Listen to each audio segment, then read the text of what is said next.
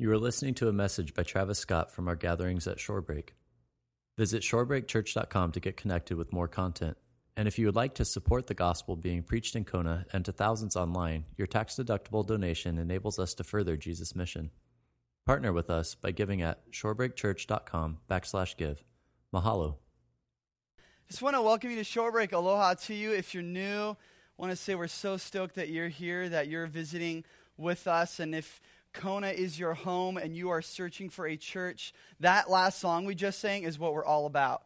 We are all about Jesus. Our church and our vision is to amplify Jesus, to make much as him as possible. And so I'm so thankful that you guys are joining with us this morning. If you have a Bible, you can turn to the Gospel of John, chapter 14.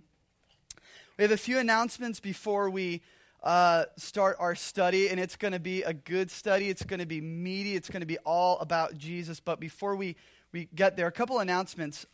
One of them is a lot of you have been wondering, how are things going as a church? What is happening as far as the finances, as far as the growth, as far as what we have seen Jesus done, and what we are going to see him do, and what we believe the direction of our church is going. And so in a couple of weeks, we're going to be having a year-end report, you can say. It's like our report card at the end of the year, except as long as Jesus is in it, it's always great. So I just want to let you guys know we'll be kind of releasing and opening up some of the things that go on behind the scenes within the church. And so that'll be in a few weeks here.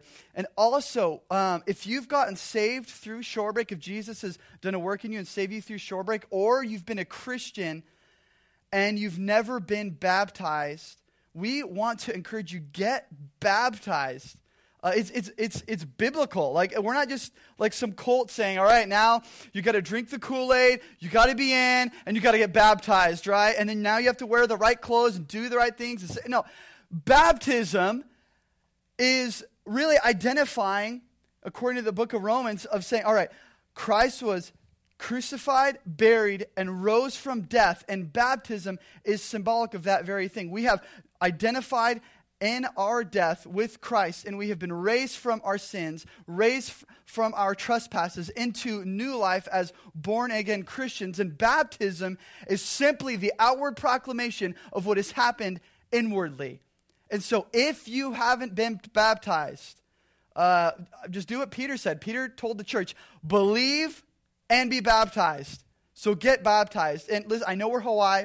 I know we're chill, or I should say Hawaii, right? I'm working on that. We're kind of chill. We're kind of kick back. It's like, all right, well, I'm not going to really, not my thing, signing up a form. Just sign up. Sign up to get baptized. The form is on your way out the doors. There is a connect table. There is a pen, and there is a paper. And you place the pen on the paper and just fill out your name, email, and phone number, and we will talk to you. That's all you have to do. All right? You guys still here? Hello? Okay. Oh, Lord, we love you guys, so really. And the cool thing is, baptism is a celebration. You know that, right? We just want to party with Jesus with you. And so as soon as we got some signups, we'll be ready to baptize. And I will say this, baptism is for professing Christians, people who can verbalize what they believe. So we as a church don't baptize infants. You don't see that happening in the Bible. Peter said, believe and be baptized. Infants don't have the ability to confess the gospel, right? They can confess self-gospel, feed me, right? But so, we baptize kids if they can profess their faith, and adults who do that as well. For kids, and we will do this in the future soon, we will have a baby dedication for them. Well, I believe that Jesus is moving in his church. It's evident.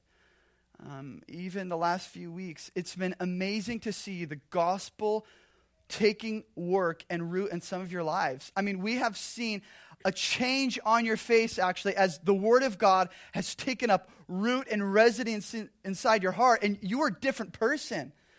Some of you, you are living this way, and as the gospel has transformed you, your lives are completely changed, and that's awesome, and for that we celebrate.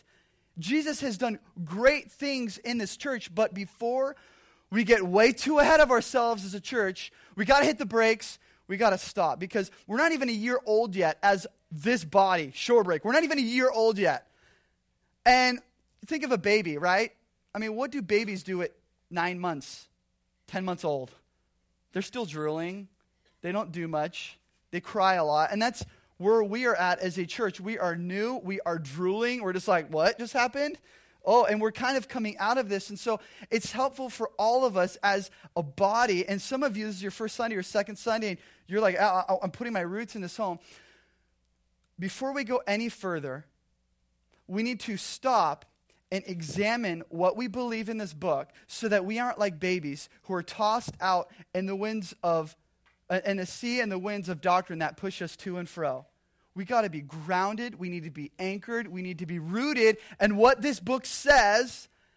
And there have been some messages, many messages that I would say are markers, are anchors that we have put down and said, this is who we are as a church, and this is the direction that we are going. And for today's message, that could not be more true.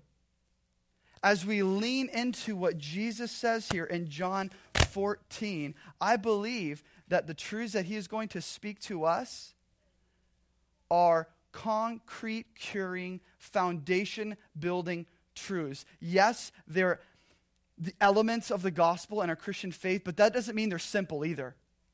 Sometimes we take, the gospel, it's simple, right? Simple stuff. The gospel is simple. Even a child could believe, but that doesn't mean the gospel is dumb. That doesn't mean that the gospel doesn't have deeper layers to explore. My wife and I went on a date a couple weeks ago, and we enjoyed tiramisu, right? Is that how you say it? Tiramisu? Something like that? And it's amazing because you have like the first layer, and you look at it, and you're like, oh, this is so good. And you go, and as you go deeper, there are rich and more wonderful flavors to enjoy the deeper you go. And the gospel is like an unending tiramisu, okay? I mean, its depths are unexplorable.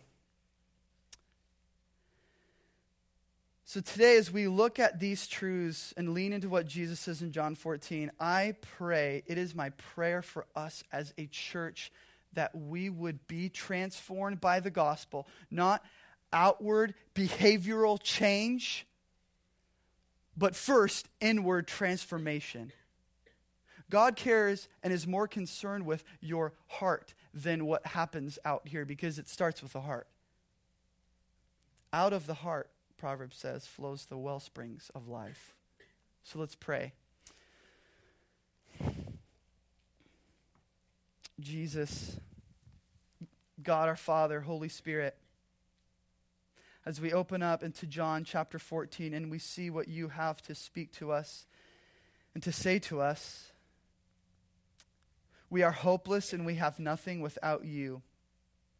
That apart from you, Holy Spirit, we are left as orphans.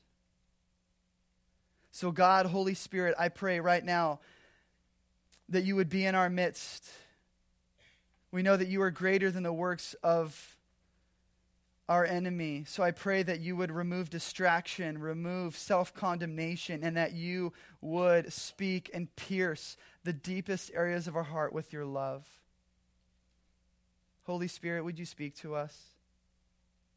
Would you encourage us? Would you help us? Would you teach us? We need you desperately. As we open your scriptures in John 14, Jesus, to hear what you say, I pray that you would give us ears to hear what the Spirit is saying. We all pray this in Jesus' name. Amen. So John chapter 14, hours before the biggest event that history would ever know is about to take place. Some people think that what we're going to be studying right now is actually 8 to 10 hours before Christ would be crucified. So this 8 to 10 hours before Christ will be hung on a cross, here we see Jesus sharing some of the most encouraging, loving scriptures that we really see in almost the entire Bible. Because Jesus is going to encourage his disciples, and they're going to need it, right? As we have studied in past weeks, Jesus is leaving. He says, I am going to the Father. I am leaving you. And that gives good reason for him to give some words of encouragement before he departs and before he leaves. And they're going to be so confused. Because he is before he goes to the Father, he's about to be slaughtered for their sin. Jesus, 8 hours from now, is going to die for Peter's denial of Jesus. Jesus is going to be slaughtered on a tree for Thomas's faithlessness when it comes to Christ's resurrection.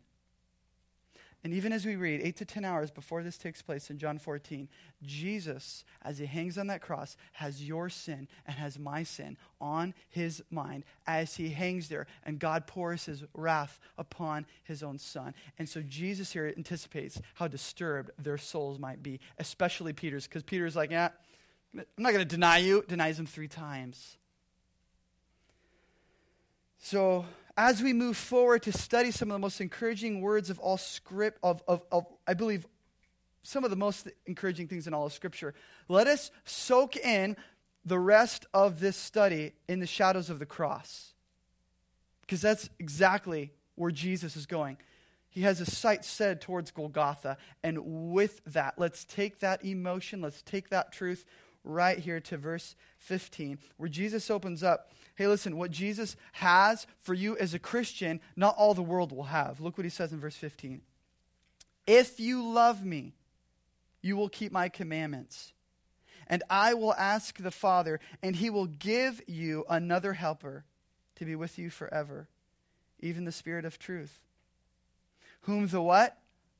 The world cannot receive. What? The world cannot receive because it neither sees him nor knows him. You know him, for he dwells with you and will be in you. Jesus, right up front, tells his disciples, not everyone's going to get it. Not everyone's going to see it. Not everyone is going to get my gospel. Not everyone is going to understand the work of the Holy Spirit, the Spirit of truth coming in. And they will say, no, it's not the Spirit of truth. It's false. It's not real. I don't want it. And Jesus says, not all are going to get it. But he says here to his disciples that if you are my disciples, I will dwell with you and you will dwell with me. And if you are a disciple, what Jesus says right off the bat is you have an experience with God that those who do not know God don't have. As a professing disciple, a believer, a follower of Jesus, what you have in Christ is special. Don't let the world tell you otherwise. And sometimes we feel like, oh, well, it's not that special. I got to cover it up. I got to hide it. No, it's special. What you have in Christ is unique. Jesus says that. Take that to the bank. That is powerful. And since we have been pursued by God's love, since we have been enamored by his love, and we love him back, there are new depths of love, Jesus is saying, within my Trinity to explore and to indulge in.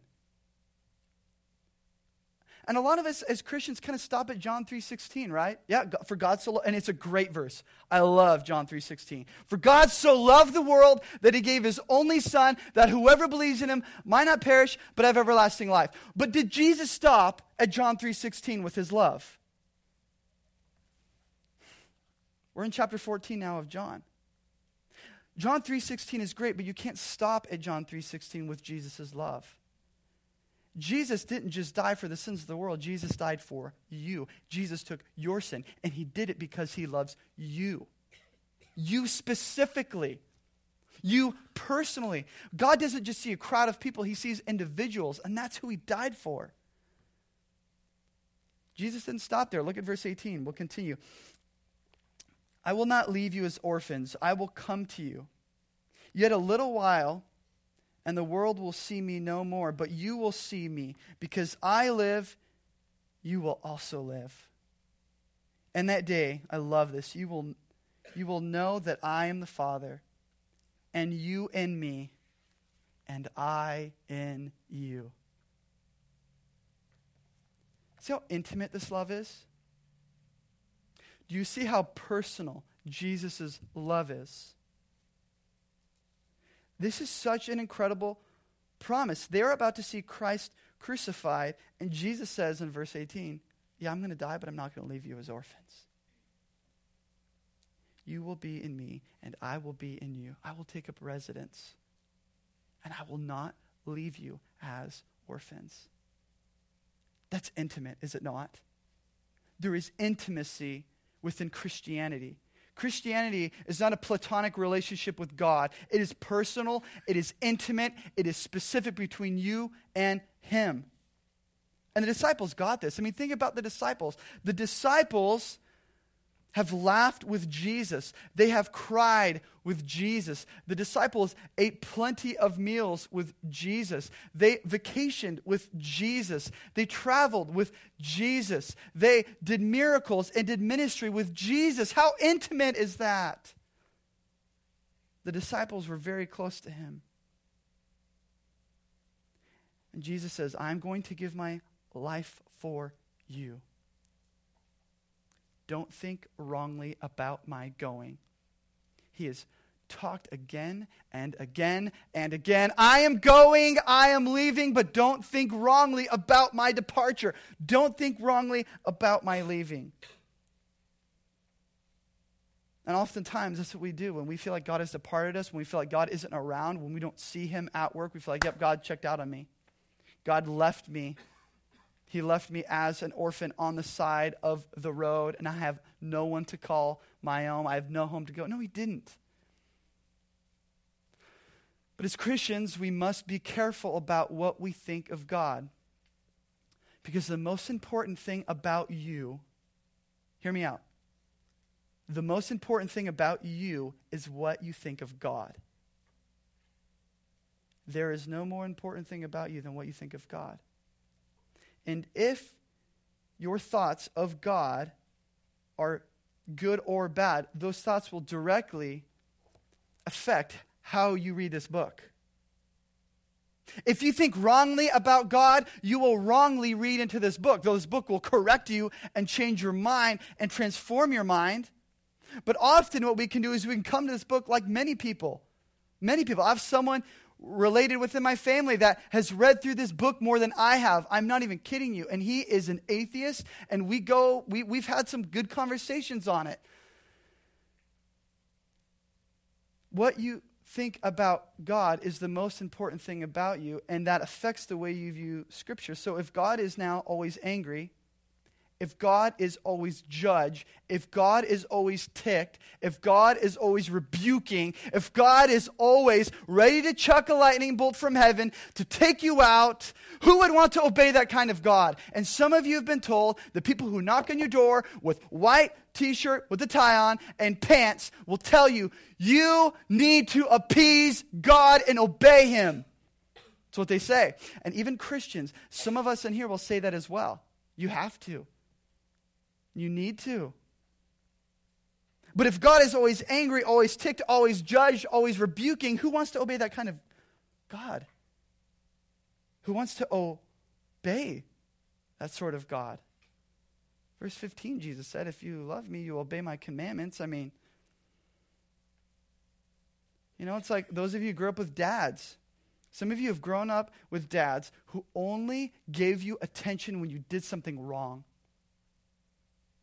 When you're doing something right, they weren't around. They weren't there to encourage you. They weren't say, good job. But when you did something wrong, they came up right away. They were in your grill, chewing you out. And some of you, that's how you've been raised.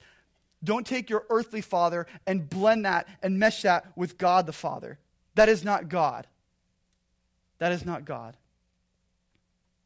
Yes, God is a judge. Yes, God is a God of wrath. Yes, God is angry at sin. But God is also, in addition to that, kind. God is altogether loving. God is very compassionate. And God is your Father. Yes, God is a judge. But God is also a Father. And he says in verse 18, what does he say? I will not leave you as orphans. I will not leave you as orphans. He's like, right now, bros, disciples, I'm leaving. I'm going to be killed. Right now, you are orphans, but I am going to the cross, and God, the judge, is going to pour out his wrath upon me that was due to you, but he's going to pour it on me, and I will appease the wrath of God, and God, your Father, and me, Jesus, as God, will adopt you to be our own. So yes, God is a judge over sin, but now he is also the one who will adopt you to be your own. Isn't that amazing, guys? That we are all orphans, that we have been left by the roadside in the gutter, and she's like, no, I'm going to adopt you. I will not leave you. If you want to write down some verses for encouragement, 2 Corinthians 6:18. I will be a father to you, and you shall be my sons and daughters to me. Says who? The Lord Almighty. It's like he's declaring, I'm going to be your daddy. I'm going to be your heavenly father. How about this? Ephesians 1:5-6. I love this. In love, he predestined us for adoptions as sons through Jesus Christ, according to what?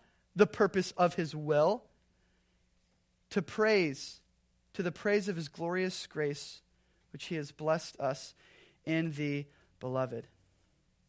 Because Jesus hasn't left you as orphans. Jesus hasn't abandoned you. He has adopted you to be his sons and daughters. And according to Ephesians chapter 1, he predestined. What does that word predestined mean? It means he predetermined. God, before the foundations of the world, is like, yeah, I know you're an orphan. I know you're a sinner. But I have predetermined before the foundations of the world to adopt you as my own. And it's not based on your performance. It's not based on how obedient you are. It's based on me being your father and your identity shifting from an orphan, no home, no identity, no provider, to now having a father who has adopted you. Now you have a home. Now you have an identity.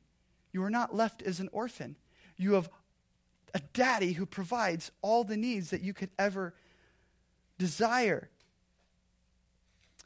And just like it's hard for kids to obey parents who only give them attention when they do something wrong, to a kid who is deeply loved, to a child who is loved by their father, obedience flows from a heart that is loved.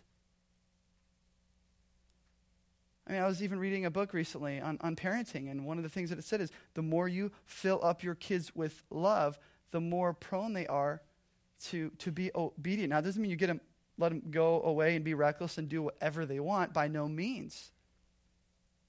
But to a kid that is deeply loved, obedience flows from that heart. I was having a conversation with Sebastian. He's my 5-year-old son. He's my oldest son, and we just finished Bible time. And so I was like, all right, so just kind of checking on him, seeing if the gospel's taking root, kind of seeing how much he understands the gospel. And so I said, Sebastian, does Jesus love you when you were good? And he said, yes, Daddy, Jesus loves me when I'm good. I said, okay, does Jesus love you when you aren't listening and when you were bad? And he sat there for a second. He's like, and we've been teaching on the gospel. He's like, yeah, Jesus loves me when I'm not listening, when I'm bad. And then I said, okay, Sebastian, to press in further and deeper, I said, does Jesus love you when you sin? And he said, no. And I looked at him, I said, Sebastian, Jesus loves you even when you sin. In the midst of your sin, Christ loves you. And you know what he said? Well, Daddy, I don't want to sin. I was like, he gets it. Now, don't judge my kid. He's crazy. He's gonna, even after the service, he's going to be wild. If God is a judge, I've heard one pastor say it. He said, no one wants to go play ball with a judge. No one wants to go camping with a judge. But we want to go camping with Dad. We want to play ball with Dad. If God is always condemning, always rebuking, always hating, always angry at you, then, yeah, who would want to obey? Who would want to love that type of God? But if God is a father who has adopted you, I don't want to sin anymore. I don't want to sin. And you know what? You will still sin. I will still sin. Just so you know, we're going to blow it. We are going to sin.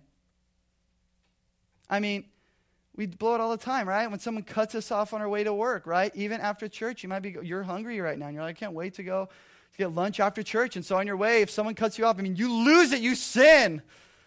Right? My boys have graduated from the big Legos to the little Legos. Is it impossible to step on a Lego without cussing? I'm just saying. At least in your mind. At least in your mind. Maybe you're like, no, I never cuss. Come on. You step on that sucker, you're like, it hurts so bad. It hurts so bad. Maybe some of you have even indulged in sin this morning or this week or the last few days, and you've indulged in wicked sin. And you think, well, yeah, but does God? Yes, God still loves you. Even when you sin, he still loves you.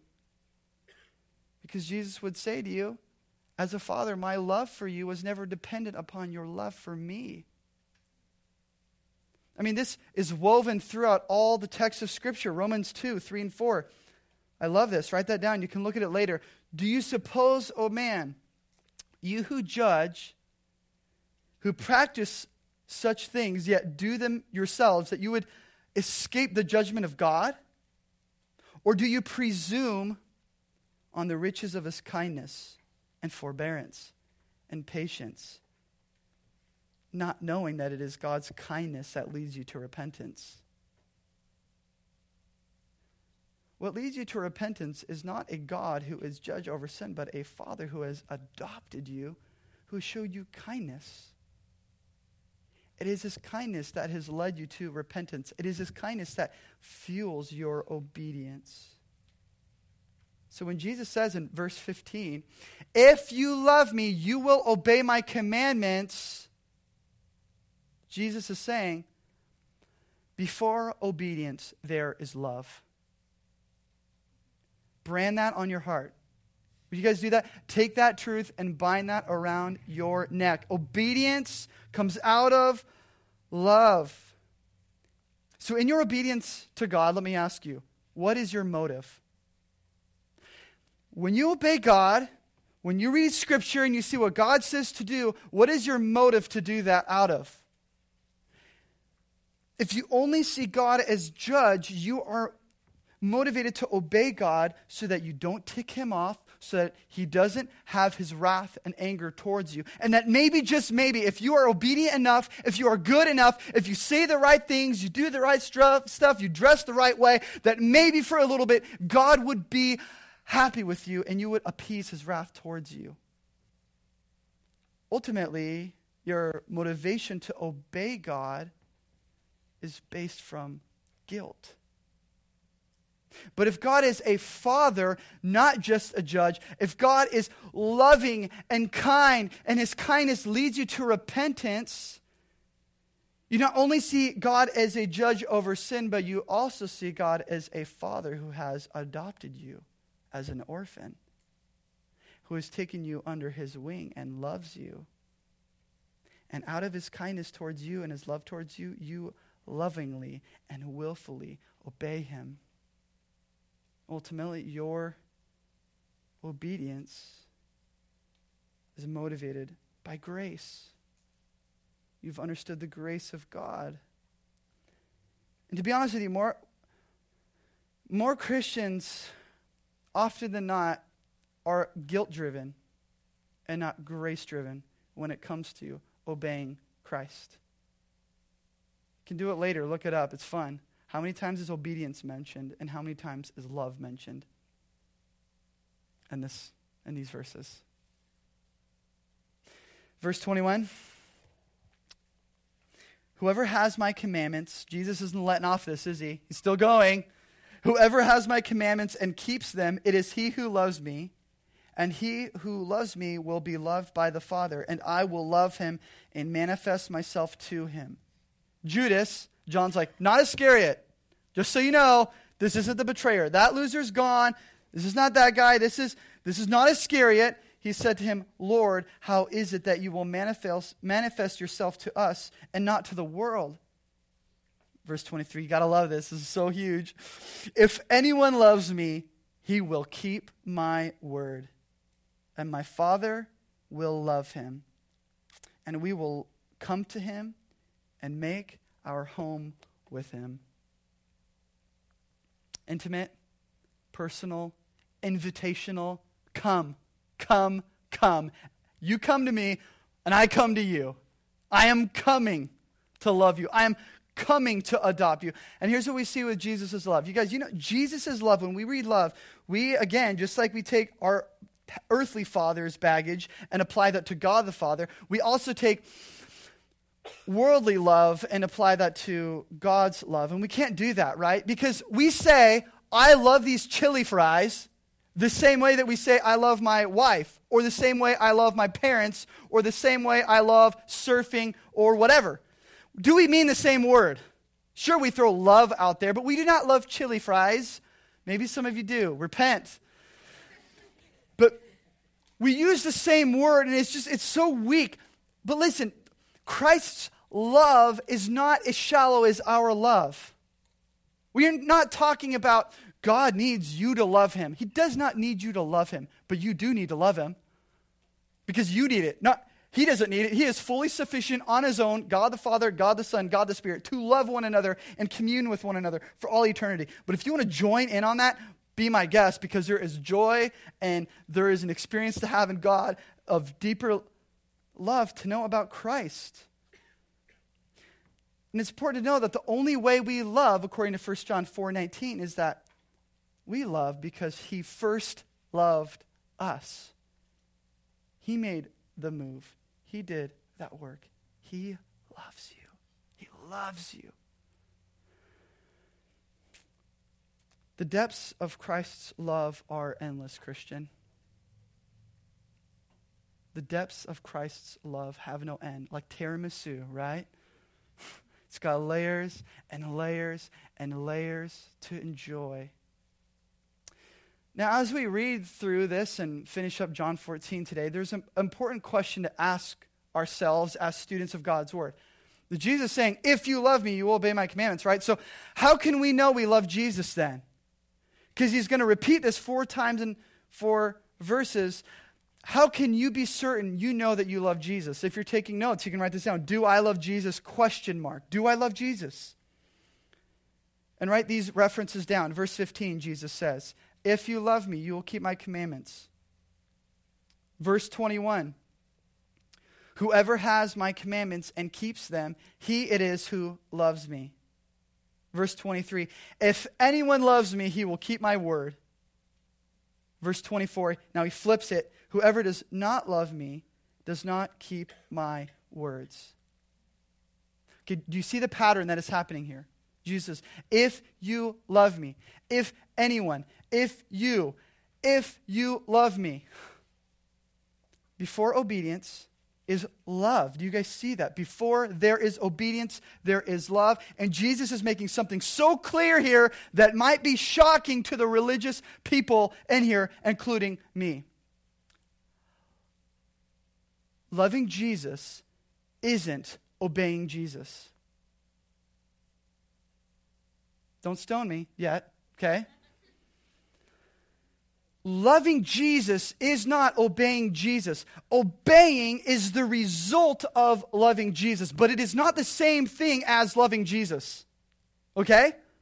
You guys tracking with me here?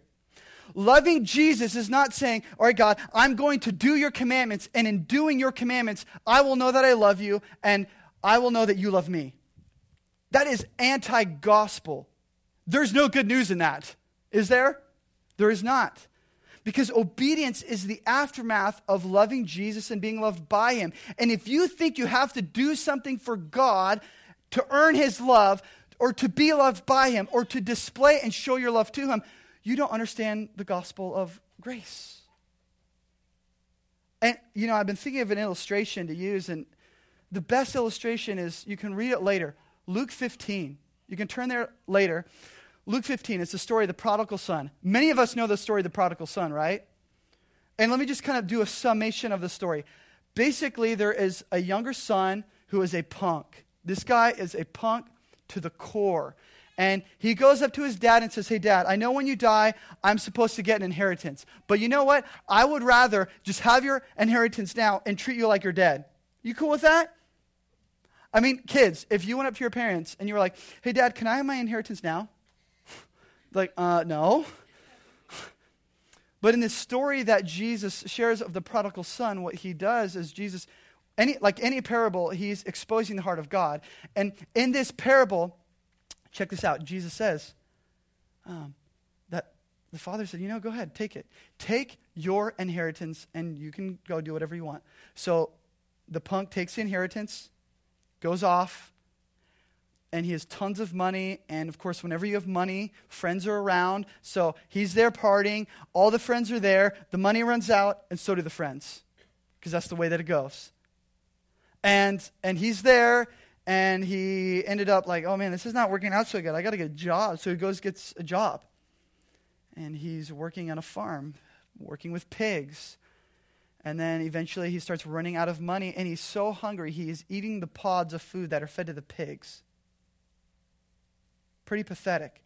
And one day, he's just sitting there, eating pig food. Like, what am I doing, right? The servants in my dad's house are eating better than I am.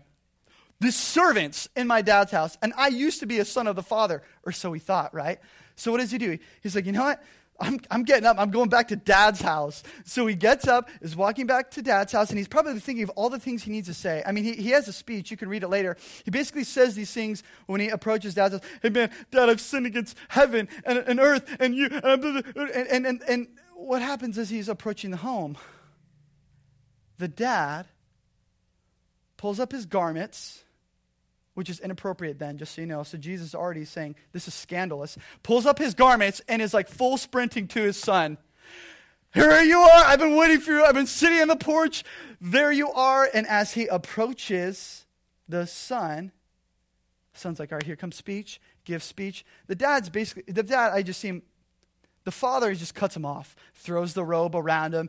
He's like, hey guys, come on, let's go out. Let's throw a barbecue. Bring the fatted calf. Let's have a luau party right now, right here. This thing's going down, right? And the son is just like shocked by the grace that his father has shown him. He didn't deserve that, did he? He didn't even deserve to be in that home. But the older brother didn't like that. So the older brother comes out. It's like, what's going on, guys? What? A party for he's back? Shut up. Really? No. Dad, where are you? I want a fatted calf too. And the dad's like, son, don't you know that all that I have is available to you? And what does the son say? But Dad, I've been obedient. Look at what I have done. And Dad's like, the obedience is not the point. See, the story of the prodigal is grace from the eyes of the Father. That's what the story of the prodigal is all about. Grace from the eyes of God, the Father.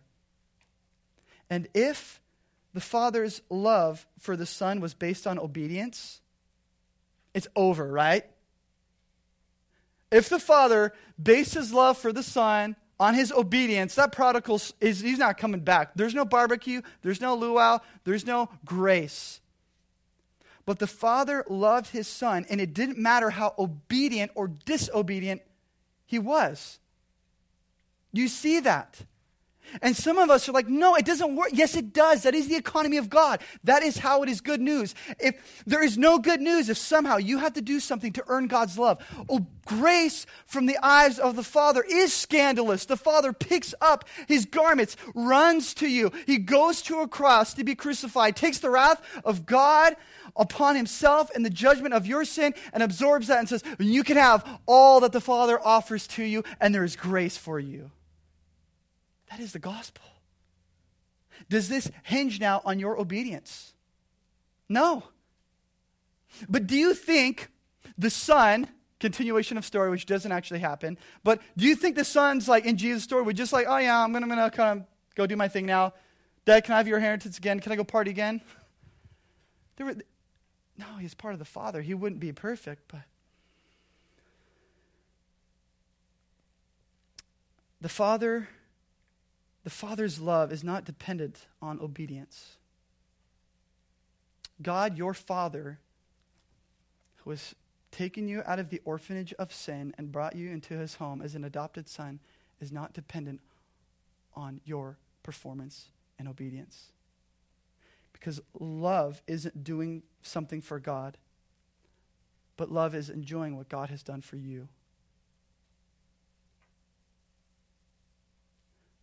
let that saturate your heart.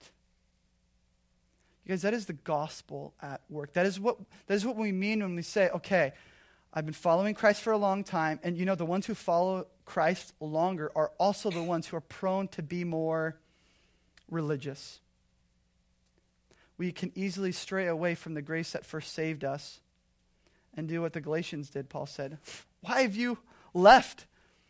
Why have you been bewitched from the gospel which first saved you? Why have you been pulled away from that? Don't let the Judaizers, don't let the religious, don't let the Christianese people with their Christianese slang slap you around and say, you got to jump through my loopholes in order to show that you love God. Don't let that happen. It doesn't work that way. See, if loving Jesus isn't obeying Jesus, then what is loving Jesus? We have to deal with that. What is loving Jesus? Loving Jesus, as we've studied throughout the Gospel of John, some things. Loving Jesus is being enamored by his glory. Loving Jesus is being enamored by his glory. I think it's John 4. Loving Jesus is having your thirst quenched by his satisfying, unending, unquenchable water. Being satisfied in Christ, loving Jesus, is drinking from the well where you will never thirst again. Loving Jesus is craving him above anything and above anyone else. That's what it means to love Christ. And we'll have moments where we get derailed and we go off to the side, but the position of our heart is inclined towards God and not towards ourselves. And that is what God has done in pulling us out of that.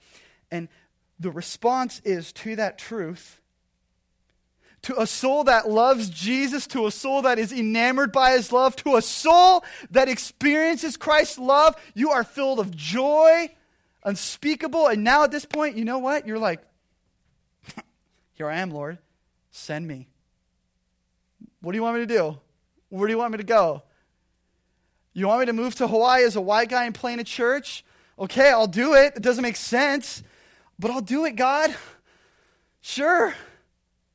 Oh, you want to use an old man to build an ark to save certain people, to judge them? Okay, sure, I'll do it, God. You want me to turn from my sin and to profess faith in you and to be transformed by your gospel? I'm a sinner. I don't deserve your love, but okay. See, loving Jesus is not doing something for him, but being loved by him. And if you do things for Jesus to love you, let me just say this. You are religious and you are legalistic, and you need to repent from your sin. Repent from your religion. I'm in church, repent from your religion. Because what you've done is you've thought, if I obey Jesus, he will love me. And what you do is you flip the very thing that Jesus talked about here in verse 15. Not, if you love me, you will obey my commandments. But if you obey my commandments, then I will love you. And what the religious Christian does is say, if you stop smoking, if you stop seeing PG-13 and rated R movies, unless it's Passion of the Christ, exclusion,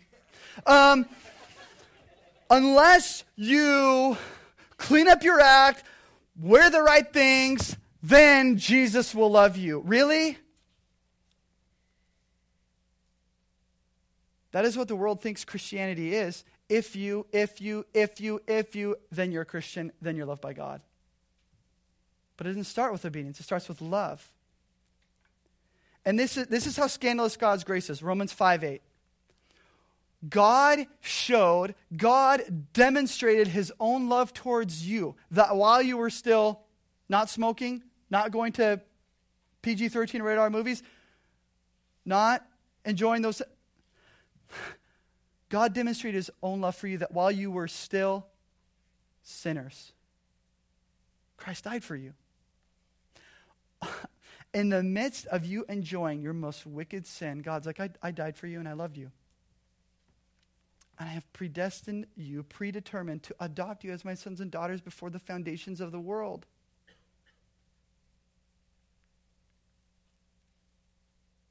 And because God loves us and his kindness leads us to repentance, that is how we are born again. Do you see the flow? Do you see how this works within Christianity. You see how our obedience should be shaped. Because to think we can do something for God's love is anti-gospel. God is a father who has adopted us as orphans. Have you ever seen a parent come up with a list to their kids? All right, I got a list for you. I'm going to give you a bunch of things to do, and if you do those things, then I will love you. Then I will be your father. Have you ever seen that? Right? It's like, oh, good job, Johnny. You're getting down the list. I'm loving you more. I'm becoming more of your father. You never see that. That's perverted. That is like wicked. You're like, no.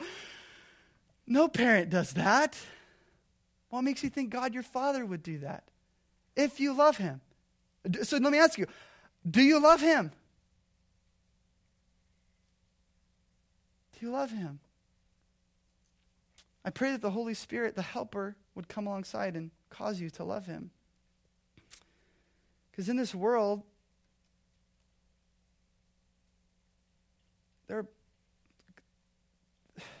we get confused with good people, bad people, right? My son loves watching Wreck-It Ralph, and one of the famous lines of Wreck-It Ralph is there are two types of guys. There are good guys and there are bad guys where I'm from. But when it comes to the world, when it comes to not gaming reality, but worldly reality, there are two types of people. Bad people and bad people redeemed by the blood of Christ. God being your father has nothing to do with how good you are, but with how great he is. If Christianity is not about smoking, not about dancing, not about drinking, then that's all on you. You want that on you? You want that performance on you? You want to trust in your own swag, your own righteousness before God to show how holy you are? That's scary. That torments me. Good luck with that. And I say luck in the strongest sense, because there's not going to work out. Are you better than Isaiah, the prophet in the Old Testament? He memorized books of the Bible. He was a prophet. He heard from the voice of God directly. He wrote. I don't think we're better than Isaiah. And what did Isaiah say? Isaiah 64:6. All of us have become like one who is unclean, and our righteous acts are like filthy rags. Let me pause there. If you want to know what a filthy rag is, it's not what you use to wipe the counter in your kitchen. When you go to Walmart or Target and you go into the feminine aisle, that is a filthy rag. If you still aren't with me, you can look it up in the original language later. It is disgusting. Your righteous acts before God are filthy rags and are shriveled up like a leaf. And like the wind, some of you get it. That's wonderful. No, I'm just kidding. You're like, oh my gosh, it's disgusting. You get it. You're getting it. And like the wind, our sins sweep us away. See, apart from Jesus, no man has the holiness of God. But in Christ, we have all the holiness of God that is given to us. It's called imputation. Christ has taken his righteousness and imputed that to you. He's given that to you. And that's a wonderful thing. It's just been given. And now you are able to obey. Trust on that. Lean on that. Put your faith in that. And when Christ's love defines your life, obedience becomes a joy, Christian. You know that? When Christ's love defines your life, obedience becomes a joy. 1 John 3:4 says his commandments are not burdensome. They're not burdensome. Now this is awesome. But how am I supposed to come up with the strength to obey? Many of us have won. Okay, I get it, but I want to obey. How can I obey? How do I do it? I need help. Exactly. Verse 16. And I will ask the Father. Who? The Father. Isn't that wonderful? You see this now? You're kind of getting it? And he will give you another helper. to be with you forever. Even the Spirit of truth, whom the world cannot receive because it neither sees him nor knows him. You know him. You know who? The Helper. For he dwells with you and will be in you. Let's skip down. We're going to go down to verse 25. We've already read through the other verses in 26. We need help. These things I have spoken to you that while I'm still with you, but the Helper, the Holy Spirit, whom God the Father will send under my name, and he will teach you all things and bring to you remembrance all that I have said to you. We need help. And Jesus says, I'm sending God, the Holy Spirit. He is the third member of the Trinity, and he is going to come alongside you to help you because you do need help. You cannot obey Christ on your own without the help of the work of the Holy Spirit. And this helper, this Holy Spirit, is exactly what we need to obey Christ. And some of you probably feel hopeless right now. Some of you feel hopeless in your walks with God because you've been depending on your own strength and on your own fight to be obedient to Christ and follow him. And you have emptied out yourself. And I say to you right now, the Holy Spirit of truth is here to help you. And he is here right now. And he is here in this room. And he will give you the ability to see that thing through. And he will help you. And I'm afraid that there are so many churches that are doing their mundane thing that if you were able to remove the Holy Spirit, they would continue doing the thing that they could do. I could in no way on my own strength get up here every Sunday, working a job, taking care of my family, sweating during summer because I live on a Lee. It is hot, right? And teach this word week in, week out without the help of the Holy Spirit. There is no way on your own without the Holy Spirit. You can share the gospel, you can love your kids, you can do the mission that God has set you to do without the work of the Holy Spirit. It's about the Spirit. And yes, it is also about the gospel, but the Spirit is the deliverer of the gospel. He is the one who does all the work. He is the one who all points to the glory of God. And I say he because Jesus refers to the Holy Spirit as a he. And let me say this, receive the Spirit. Ask for the Spirit. I wish we had more time. We're actually running out of time, but we'll unpack it in a couple weeks, and I'd encourage you to be at church this Sunday. But there are different fillings of the Spirit. And Jesus begins to unpack that here. We'll little coming attractions, we'll talk about. You know him, verse 17, for he dwells with you and will be in you. And then in Acts 2 and 3, we see he comes upon. Ask for the Holy Spirit. Maybe you have been suffering. Maybe you have been striving and sweating on your own because you've been doing it on your own and you haven't asked the Holy Spirit to help you. According to Jesus here, with the Holy Spirit, you will have strength when you are weak. With the Holy Spirit, he will give life to your dead bones. With the Holy Spirit, he will comfort you like no one else can comfort you. And with the Holy Spirit, his peace will rest on your soul and the worst of storms. Let's read verse 27 through 31 in closing. Peace I leave with you. My peace I give to you. Not as the world gives, do I give to you. Let not your hearts be troubled, neither let them be afraid. You heard me say to you, I am going away, and I will come to you. If you loved me, you would have rejoiced because I am going to the Father. For the Father is greater than I. And now I have told you before it takes place, so that when it does take place, you may believe. So that what? You may believe. This whole book was written. John 21 is written so that you might believe. I will no longer talk much with you, for the ruler of this world is coming,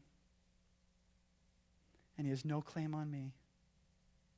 But I do as the Father has commanded me, so that the world may know that I love the Father.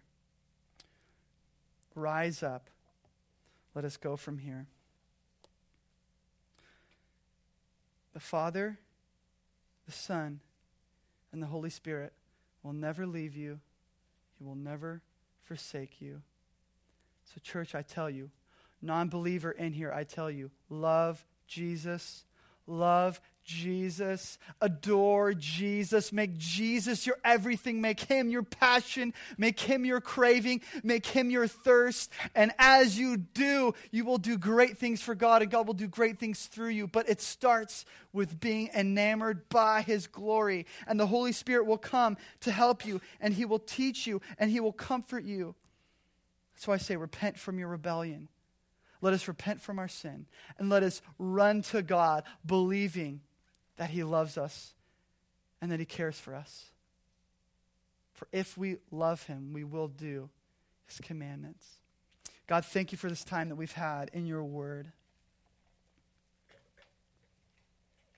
Thank you that what we believe in you, Jesus, has nothing to do with our doing, but has everything with your doing for us. And Holy Spirit, you are here. We have been praying. We prayed this morning before church started. We've been praying throughout the week. I pray, God, that your people have been praying as we studied last week. It is our will as a church to pray that you would build your church, that we would see the greatest work take place. And in this moment, with every head bowed, with every eye closed, as God's word has gone out, as the truth has been preached, as God has been a father and you have been adopted by him, maybe even this morning, he has adopted you into his family. I pray that you would love him and cherish him. You put your faith in him. You trust on him. The Bible says if you confess your sins, he's faithful and just to cleanse you and to forgive you from all unrighteousness. Believe in Jesus. You can put everything on Jesus. And maybe as a Christian, if you haven't done his commandments, but you've been the prodigal wandering away, and you've wanted to know, you've been curious, does the Father still have grace towards me? Know this, grace to the eyes of the Father towards you is scandalous, is reckless, and he will love you like no one can love you. Let Jesus love you. Let him transform you from the inside out. God, thank you for what you've done in our midst. I pray now that as we move into worship and move into continue worshiping you, not just through the word, but through song, that we would be transformed by your gospel. Thank you, Jesus, for liberating many people who have been under the law in here this morning. I believe you have done that. We know that your word does not return without void. Thank you, Jesus, for what you've done. In your name, amen. Listen, if you do not know Jesus, or you did not know Jesus until the word of God has gone out, and you would like to have a relationship with him, you want to respond to the work that he's done in you in faith, at the end of this service, we're going to have pastors up front who are here to pray for you. They want to talk to you. We want to give you a Bible. We want to encourage you in your new relationship with God. And you aren't meant to live this on your own. To become part of God's family, when you're adopted as a father, that means, guess what? You have tons of crazy brothers and sisters in here who have gone through what you have gone through. We've passed from death to life by his grace. And so if that's you, come up at the end of the service and talk with our pastors. And we want to encourage you on your new walks with God. And if you are a Christian and you've struggled with legalism and you have realized that the most important thing about you is what you thought of God and you've been thinking wrongly about him, come up and we'll pray for you and we'll ask for the filling of the Holy Spirit to come upon you. I believe if you believe in Jesus, the Holy Spirit is with you and in you, but we can pray for him to come upon you in this time. So let us all stand now as we continue in celebration and worshiping Christ's love for us. We hope that Jesus is doing a work in your life from the message that you just heard. We would love to hear how you were impacted and what was impressed on your heart. Share your story by emailing connect@shorebreakchurch.com. And if you don't know Jesus as God, Lord and Savior, or you have more questions, send us an email to info@shorebreakchurch.com so we can get you dialed in with a free Bible and resources for your new relationship with Jesus.